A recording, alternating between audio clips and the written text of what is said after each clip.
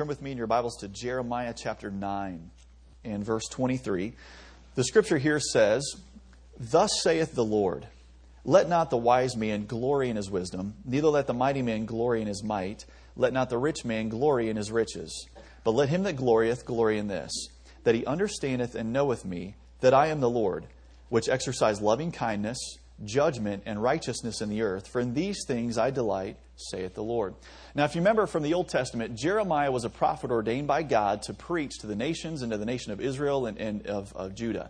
And what had happened was God's people had chosen to sin, chosen to be disobedient to God, and they really became a wicked and sinful people. And God was going to allow them to be taken into captivity as a punishment, as judgment for that sin. But God sent prophets to His people before that captivity came, and they were preaching to the nation of Israel, trying to draw them back to God and back into a right relationship with the Lord.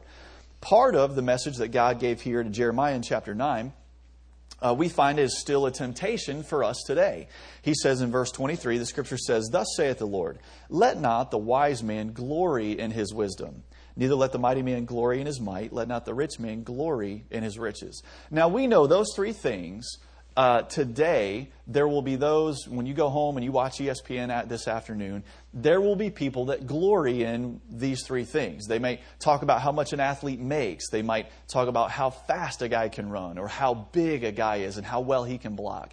There, no doubt today, these are three things that in our society that people glory in. And so don't want to belabor that point, but you see that there. So let not the rich man glory in his riches. But there is something that God says that He wants us to glory in. And so if you have your hand out there at the very first part of it, the introduction, sometimes our temptation is to glory in wisdom, might, and riches. Proverbs 25:27 here says, "It is not good to eat much honey. So for men to search their own glory is not glory." Now, how many of you like Debbie cakes? All right. How many of you like Twinkies? All right. I got a few more hands on the Twinkies. All right. I am on a kick right now, a Debbie cake kick on the zebra cakes. How many of you like the zebra cakes? It's like manna. I was sitting there eating that yesterday. We got you awake now. Like, start talking about Debbie cakes. All right. I was eating this Debbie cake and I thought, I think the Bible says that when the children of Israel ate manna, that man did eat angels' food. And I thought, I think zebra cakes are angels' food. Now, here's where I get quirky, all right? And what's wild is we're seeing this a little bit in Chloe with her finicky eating habits. I'm not so much on like Swiss cake rolls. Man, I used to dig Swiss cake rolls, but now just give me the zebra cakes. I want the vanilla, I'm just a vanilla kind of guy, right? I say all that to say this. Oh, the Bible says, how many of you have ever eaten a zebra cake and then you ate another one? And then you're like, man, these are so good. If 2 is good, 4 ought to be awesome. And so you eat 4, and then you're like, if I ate 4 of these things, 8 should be that much exponentially greater. But you hit a point where you're like, probably shouldn't eat any more zebra cakes. You know what's interesting? That's Bible, all right? The Bible, God says, it is not good to eat much honey. Now, it's really good to eat some honey. But you can hit a point where you're eating too much of a good thing and you get sour to it, right? The Bible says, "So for men to search their own glory is not glory." And, you know, we just sang the song there where that we glory in the cross of Christ. And Paul said in the New Testament, he said, "God forbid that I should glory save in the cross of Christ." Paul said that he was what he was by the grace of God. And, you know, that's where we stand today as forgiven sinners, forgiven by God's grace, right? I have nothing to glory in. I deserve to be in hell forever. But Jesus Christ loved you and I so much that He came to this earth, bled and died, lived a perfect and sinless life, and died on the cross in our place to offer us that free gift of salvation. And I am what I am today simply by the grace of God. And so God says there are some things that we shouldn't glory in. And again, we're not going to belabor that point because we recognize that. It's very prevalent in our culture. Verse 24, He then gives us things that we should glory in. He says, "But let him that glorieth glory in this, that he understandeth and knoweth me, that I am the Lord, which exercise loving kindness, judgment, and righteousness in the earth. For in these things I delight, saith the Lord. So God says if there's something that you ought to be excited about that you know or that you understand, and no doubt, I told the Sunday school this morning, no doubt as a parent, I'm hitting that place where my daughter at 4.5 years old, she's exhibiting certain abilities or skills. She's exhibiting these qualities and characteristics that as a dad makes you rejoice. And so I told them, I walked in from work one day, and how many of you have ever seen the refrigerator magnets that are just the letters, the individual letters? And there are different colors to the pack that we got her. And I came home one day, and all the letters were in blobs, but they were all together in color. And there was a blue blob and a red blob and a pink blob. And they weren't all like alphabetically. She hadn't gotten to that place yet. But they were all in colors. And she was like 3 years old, and I'm like, proud dad moment, you know.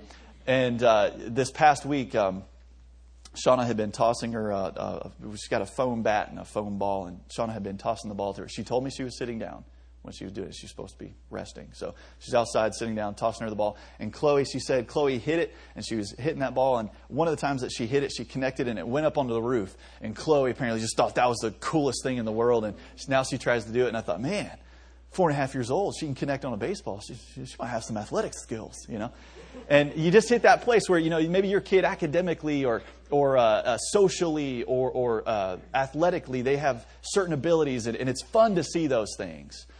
But where I was challenged on this is God wants me as a parent to make sure that my children, that if I'm going to glory, that I glory in this, that they know and understand that He is the Lord. And not only that, but what I want to dive into, there are 3 specific things about the Lord that we can know and understand. Now, the Bible says that God, His understanding is infinite. That God is an eternal being, that He is infinite. And God is so great that we will spend literally all of eternity worshiping and learning more about who God is. So God, yes, He is beyond our grasp to completely comprehend. But there are some things that through His Word, God allows us to know and understand about Him. And so again, very, very quickly, number 1, God wants us to know that He exercises loving kindness. And I'm just going to give you these, and you can look up the scriptures on your own. We covered these in the adult class this morning. God exercises loving kindness. Loving kindness equals tender regard. That means God looks towards you. He has mercy. He has favor. And so if there's something that I want to pass on to my children, it's this, that God demonstrates loving kindness, that He cares about the particulars in their life, that He cares about them every day, that He is looking toward them with regard and favor, that God didn't just create them and then sit up in the heavens and not care about their choices. God loves them and wants them to know Him. So He exercises loving kindness. He has tender regard. Letter A, God's loving kindness is marvelous. And you can check that out for yourself later in Psalm 17:7. That God's loving kindness is marvelous. And something that's marvelous, it makes you stop. It arrests your attention. It wakes you up and causes you to focus on that. And so this is a characteristic of God that we marvel at. Letter B, God's loving kindness is excellent. God's loving kindness is excellent. That means it's superior. It's a quality that excels. And that's part of who God is. Letter C, David knew that he could be forgiven according to God's loving kindness. David knew that he could be forgiven according to God's loving kindness. Psalm 51, verse 1, he says, have mercy upon me, O God, according to thy anger, wrath. Was it? Loving kindness. According unto the multitude of thy tender mercies, blot out my transgressions. The reason this morning, if you do not know Christ by faith as your Savior, the only reason that you could have your sins forgiven and be washed away is because of God's loving kindness. And that was demonstrated for us in the most superior way possible on the cross when Christ died for us. So God has this loving kindness and He demonstrates that. Letter D, God's loving kindness is better than life, is what it says in Psalm 63:3. And then letter E, God's loving kindness, letter E, is good, Psalm 69:16. It just demonstrates, again, God's goodness. And then letter F, God will hear our voice according to His loving kindness. That's Psalm 119, verse 149. The psalmist there says, hear my voice according unto thy loving kindness, O God. so God will hear our voice according to his loving kindness. And what I said in the Sunday school hour was this. When Adam and Eve sinned against God in the garden, when they disobeyed God, from that point on, God could have cast them into hell. God could have allowed us to live, cast us into hell, and he would have been completely right in doing so. God, from that moment on, could have never listened to one more word that a man said, and he would have been completely just in doing so because we had sinned against a holy God. But according to his loving kindness, he hears us. That an eternal God that created the universe and cares about your life, that he would hear you and listen to you, that's an amazing thing. That's the God that we serve. And so the Lord says in Jeremiah chapter 9 and verse 23, or verse 24, he says this, "But let him that glorieth glory in this, that he understandeth and knoweth me, that I am the Lord, which exercise loving kindness." Exercise loving kindness. So this morning, do you know and understand that God exercises loving kindness?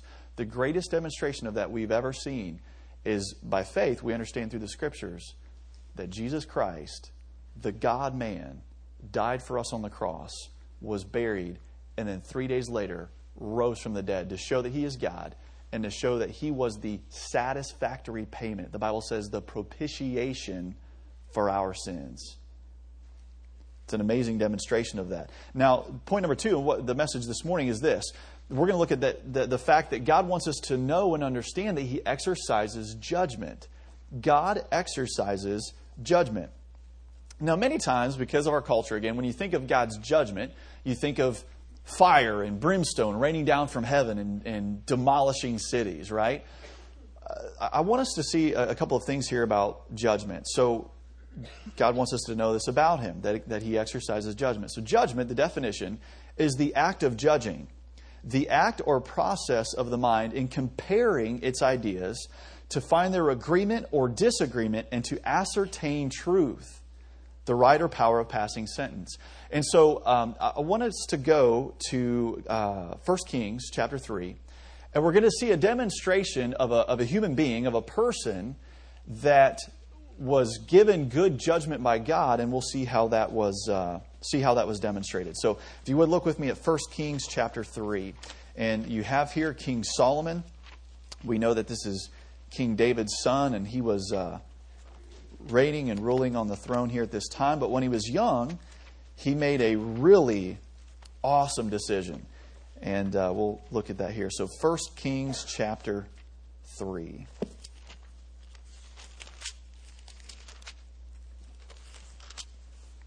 First Kings chapter 3, and look with me, if you would, at verse number... We'll look at verse 1.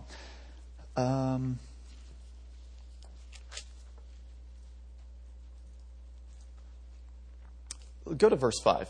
The scripture here says, "In Gibeon the Lord appeared to Solomon in a dream by night, and God said, 'Ask what I shall give thee.' And Solomon said, 'Thou hast showed me unto thy servant David, my father, great mercy, according as he walked before thee in truth and in righteousness and in uprightness of heart with thee. And thou hast kept for him this great kindness, that thou hast given him a son to sit on his throne as it is this day.'" And so Solomon here, he's given an opportunity by God to ask God for anything that you could wish.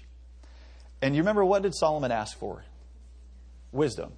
He asked for wisdom. And the scripture says, look at verse number 8. He said, "And thy servant is in the midst of thy people, which thou hast chosen, a great people that cannot be numbered for nor counted for multitude. Give therefore thy servant an understanding heart to judge thy people." All right, so now we're about to expand upon that definition of judge. What else is it? He says, "That I may discern between good and bad. For who is to judge this, thy so great people?" So here, a lot of times we hear that God is a God of judgment, and we think of fire and brimstone, we think of the punishment aspect. What God says is, God is a God who discerns between good and bad, good and evil. And what's happened in our culture, and especially more and more with young people, is the moral underpinning of good judgment is being removed from their lives and blocked from coming into their hearts. And so as it was prophesied, as prophets in the Old Testament would say, judgment is turned away backward. They would talk about how things were upside down, and what was evil, people would call good. And what was good, people would call evil. And so today, we live in a society where it is looked at as good that a woman would have a quote unquote, right to kill an unborn child in her womb. And we know from the Scriptures that is a life and that's murder. But that's looked upon in our culture as some kind of right that a woman has. And then on the flip side of that, when someone goes out and spears a whale, that's looked at as horribly wrong. And what has happened in our society where God says, okay, go have dominion over the earth, that moral underpinning has been removed, and so you have people that cannot discern between good and bad. That judgment is lacking. And here's what God says. I want you to glory in this, that you know and understand something about me. That I exercise judgment in the earth. And so here, let's see an example of this. So that's what Solomon asks for. He says, God, give me judgment and wisdom that I can discern between right and wrong with these people. So here's a specific case that God gives us. This is really fascinating. 1 Kings chapter 3, look at verse 16. Then came there 2 women that were harlots unto the king and stood before him. All right, how many of you realize right away this is a very interesting situation? Now, Solomon, can he make a judgment based upon the character of one person here and not the other? No, that would be an unjust judgment, right? So both of the people that come to him, on a scale of 1 to 10, how's their moral character? Like 1 being really bad. It's like half, all right? It's down there. So there came 2 women that were harlots unto the king and stood before him. And the one woman said, O my lord, I and this woman dwell in one house, and I was delivered of a child with her in the house. And it came to pass the 3rd day that after that I was delivered, that this woman was delivered also, and we were together. There was no stranger with us in the house, save we 2 in the house. And this woman's child died in the night because she overlaid it. And she arose at midnight and took my son from beside me while thine handmaid slept, and laid it in her bosom, and laid her dead child in my bosom. And when I arose in the morning to give my child suck, behold, it was dead. But when I had considered it in the morning, behold, it was not my son, which I did bear. And the other woman said, Nay, but the living is my son, and the dead is thy son. And this said, No, but the dead is thy son, and the living is my son. Thus they spake before the king. Now, many of you that have heard this account before, you know the story. You know what happens, but erase that you know this story from your mind and think about this. Okay, this is a whole she said, account, right? It's she has said this, she has said this. They're both immoral people. But let me ask you this. Was there still truth to be discerned in this situation? Yeah. And in our culture, you get some really, messed up situations, but is there still truth, biblical truth to be discerned to help those people in that situation? Absolutely. So here, look at verse number 23. The Scripture said, Then said the king, the one saith, This is my son that liveth, and thy son is the dead. And the other saith, Nay, but thy son is the dead, and my son is the living. And the king said, Bring me a sword.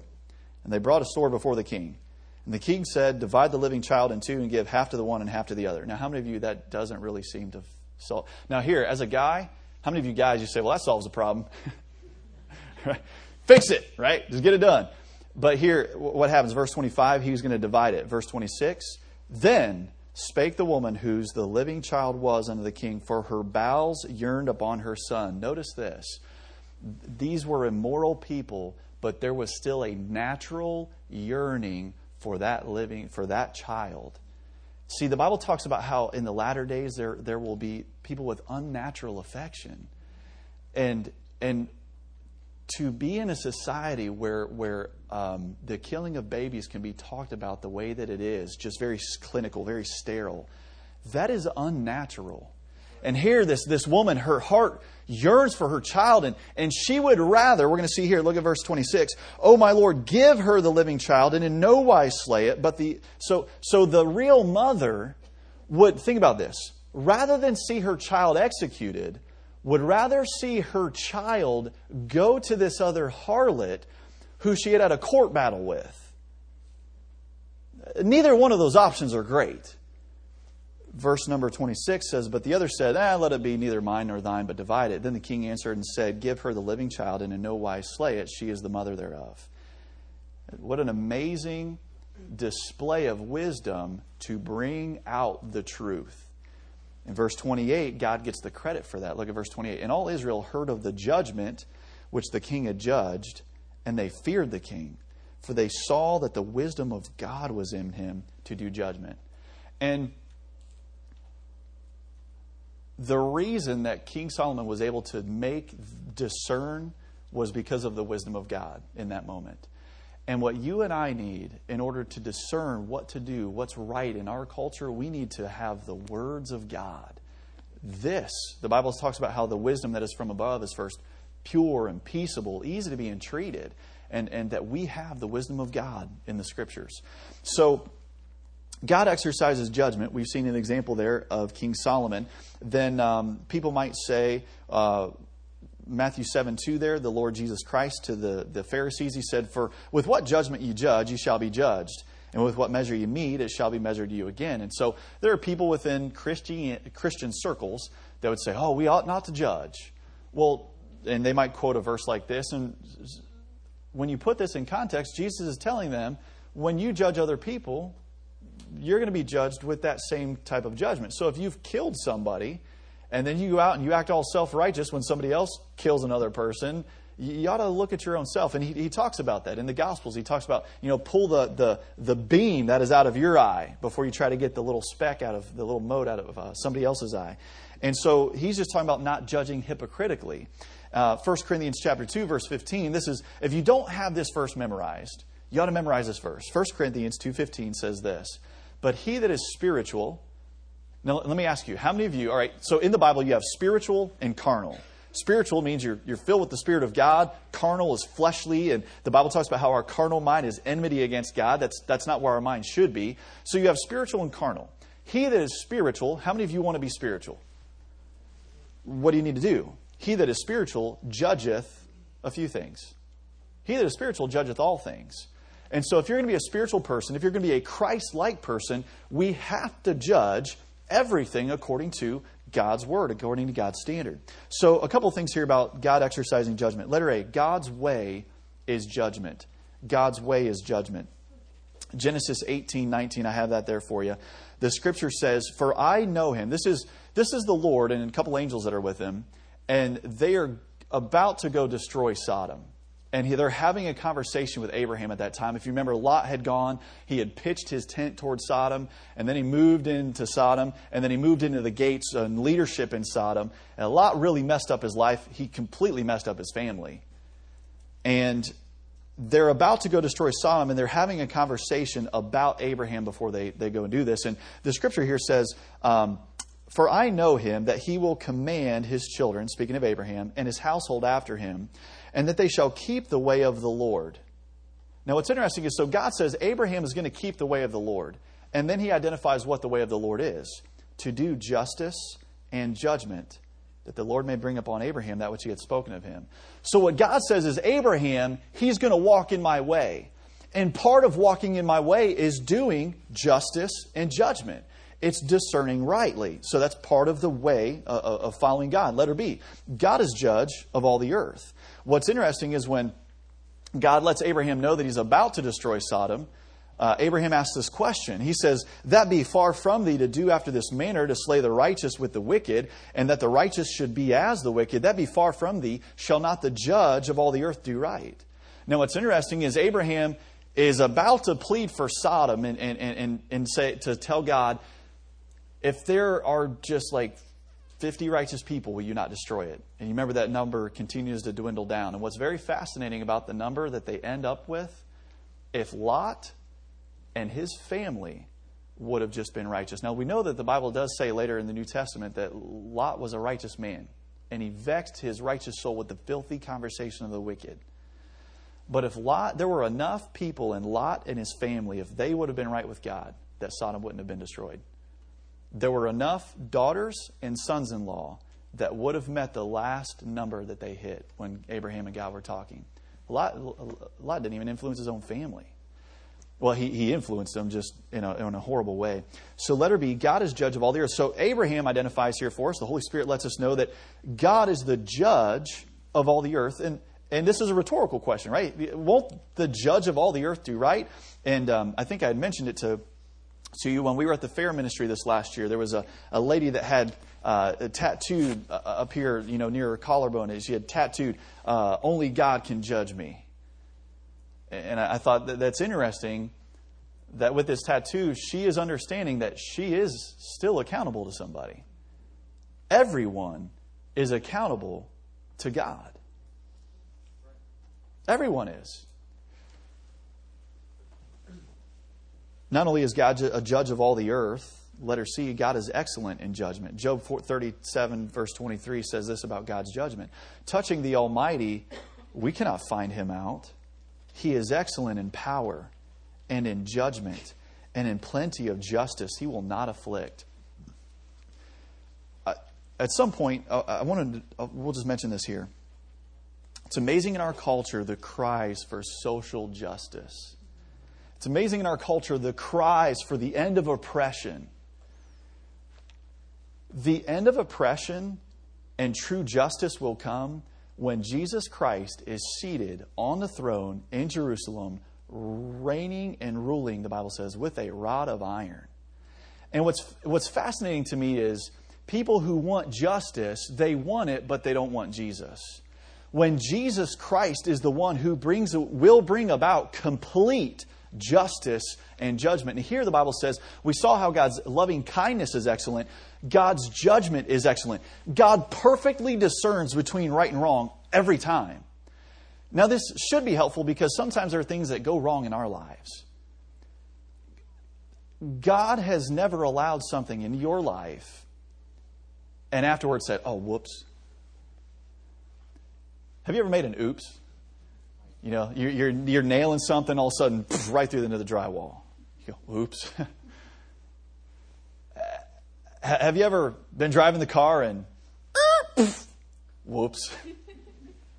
Telephone pole, whoops.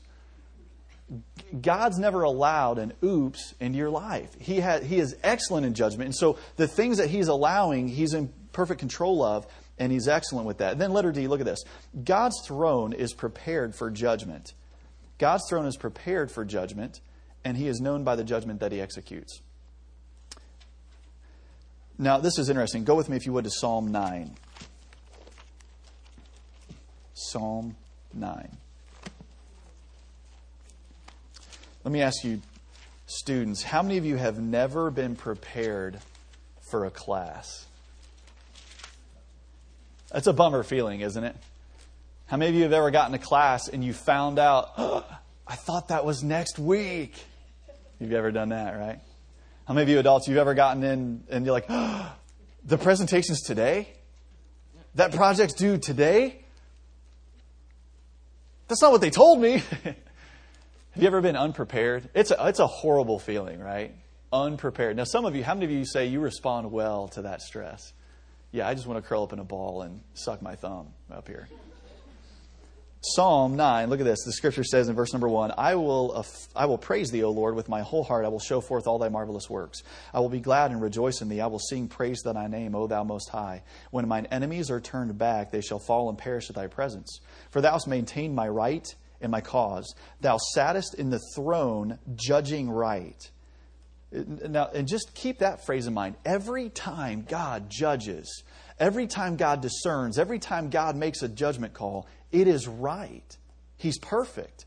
Verse 5, Thou hast rebuked the heathen, Thou hast destroyed the wicked, Thou hast put out their name forever and ever. O Thou enemy, destructions are come to a perpetual end, and Thou hast destroyed cities, and the memorial is perished with them. But the Lord shall endure forever. He hath prepared His throne for judgment, and He shall judge the world in righteousness.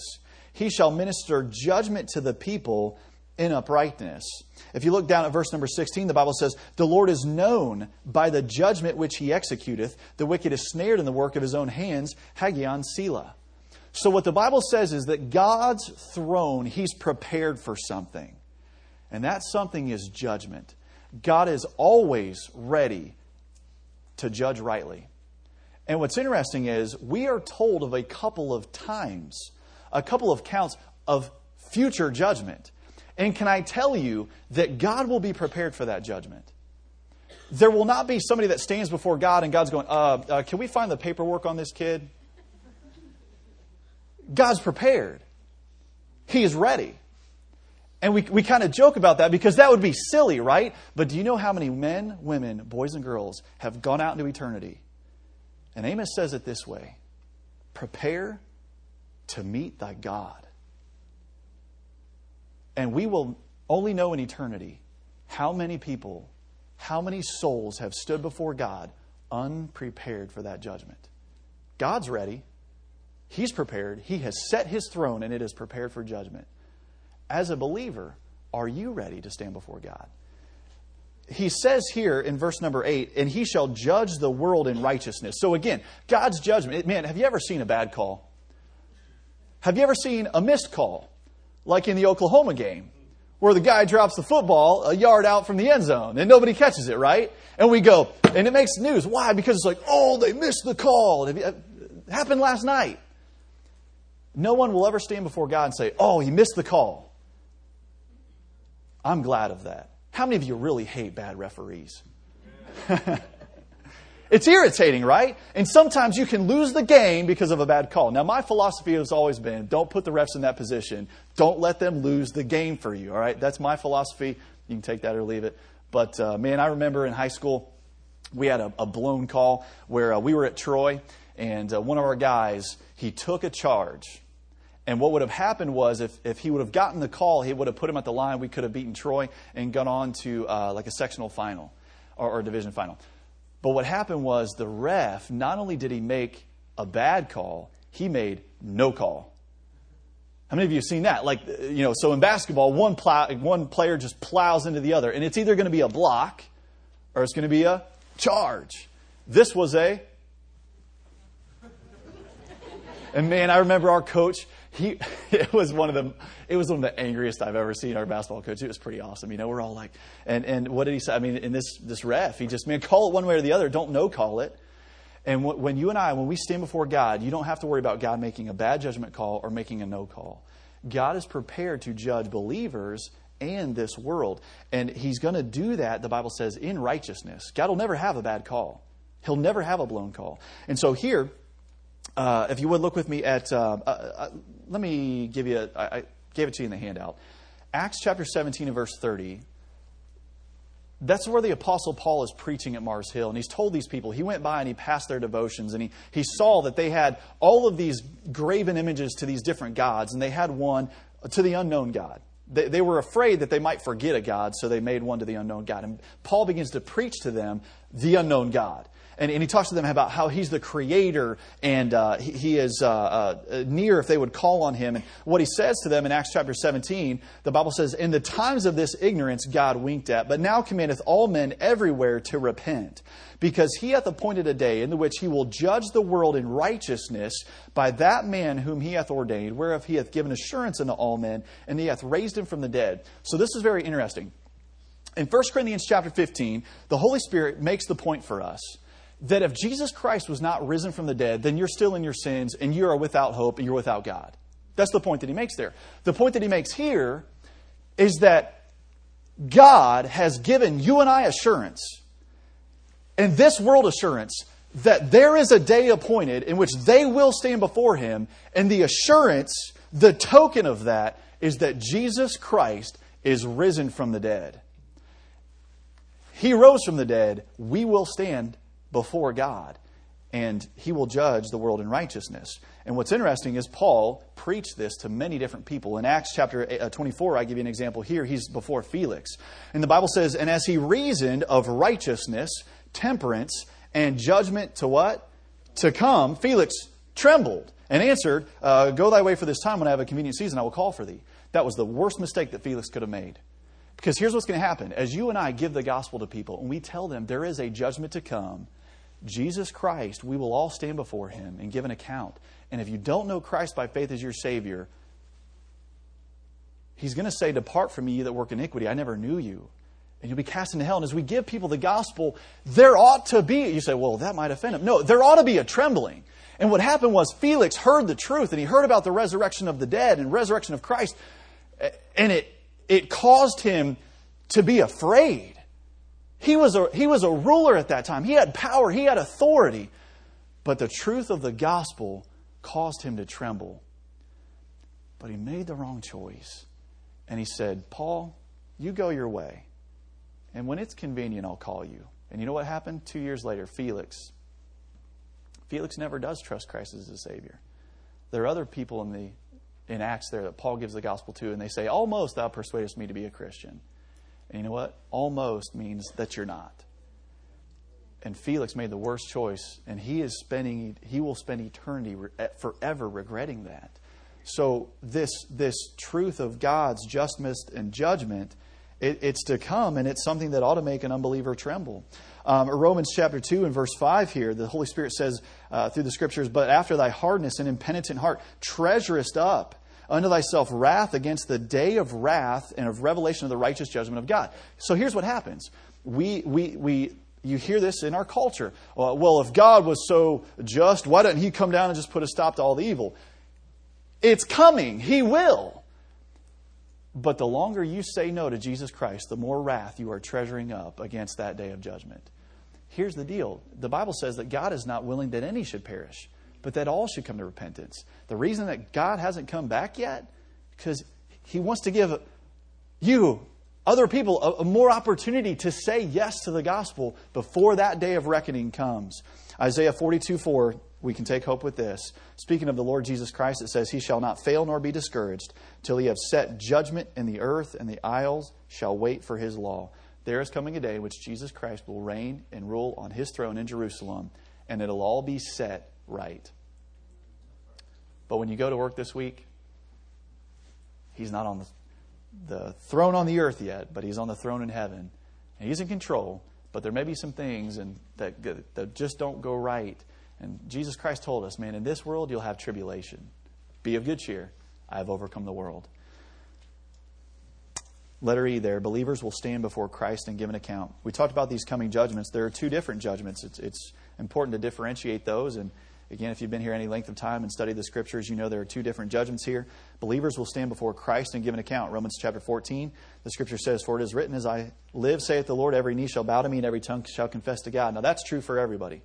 The Bible says every knee will bow, every tongue shall confess to God that Jesus Christ is Lord. For the believers then, he says, so then every one of us shall give account of himself to God.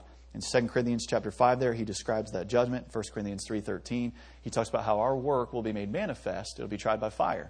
And you can either have reward or you can lose reward. But has nothing to do at that point for the believer, for the person who's trusted Christ, has nothing to do with your eternal salvation.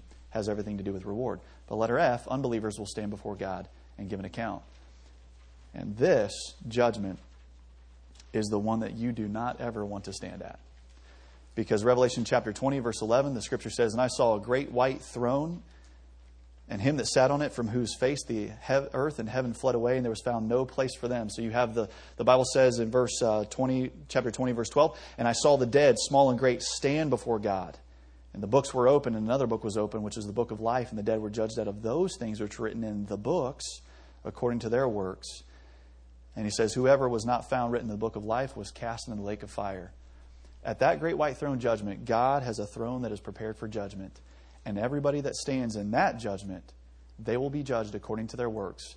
And not a single one of them will be good enough to enter heaven. All it takes is one sin. The Bible talks about for all have sinned and come short of the glory of God. But for those of us who are believers in Christ, our sins are forgiven. They're washed away. And now, man, we get to do things in this life to prepare to meet Jesus Christ. So, back to our, and then letter G, I wanted to give this to you. Do you have God's judgment? It will not be nullified. God's judgment will not be nullified. That means it will not be deprived of authority or force. There will never be a philosopher, a comedian. There will never be a rejecter of God that stands before God and says, You ain't judging me. You don't have the right. His judgment will not be nullified. Job 40 verse 8 says, the Lord says to Job, Gird up thy loins now like a man, I will demand of thee, and declare thou unto me, Wilt thou also disannul my judgment? Wilt thou condemn me that thou mayest be righteous? No. God is holy. He's just. He's perfect. He is a God of judgment, and not just of wrath. When God brings judgment and wrath, it's due. Because every judgment that God makes discerning between right and wrong, He's right every time. And He's given us His Word so we can make right judgments. So like Solomon, we can have the wisdom of God and the mind of God and understand for our lives. As a husband, how ought I to treat my wife? As a wife, how ought you to treat your husband? How should I raise my kids? What should I live for? What should I do with my life? God's judgment will not be nullified. So my questions to you this morning are this. Do you know and understand that Jesus Christ exercises loving kindness? We've talked a lot about judgment, but it's cool that God puts the loving kindness first, because He wants you to know that He doesn't want to bring that wrath and that hell on you. He paid the penalty so you don't have to face that. His loving kindness. David found that he could be forgiven. Have you found that you can be forgiven because of God's loving kindness? And then as a believer, are you aware of that coming judgment? And are you going to be ready for it? What does that mean for you? And at which judgment will you stand before Him? These are things God says, when you go home today, glory in this. Be excited that you know this about me. That I demonstrate loving kindness and I demonstrate judgment in the earth. And tonight, Lord willing, we'll look at the third one, which is His righteousness. Are you ready to meet God? You can be. Let's pray. Lord, thank you so much for your grace. Thank you for allowing us to know these things about you.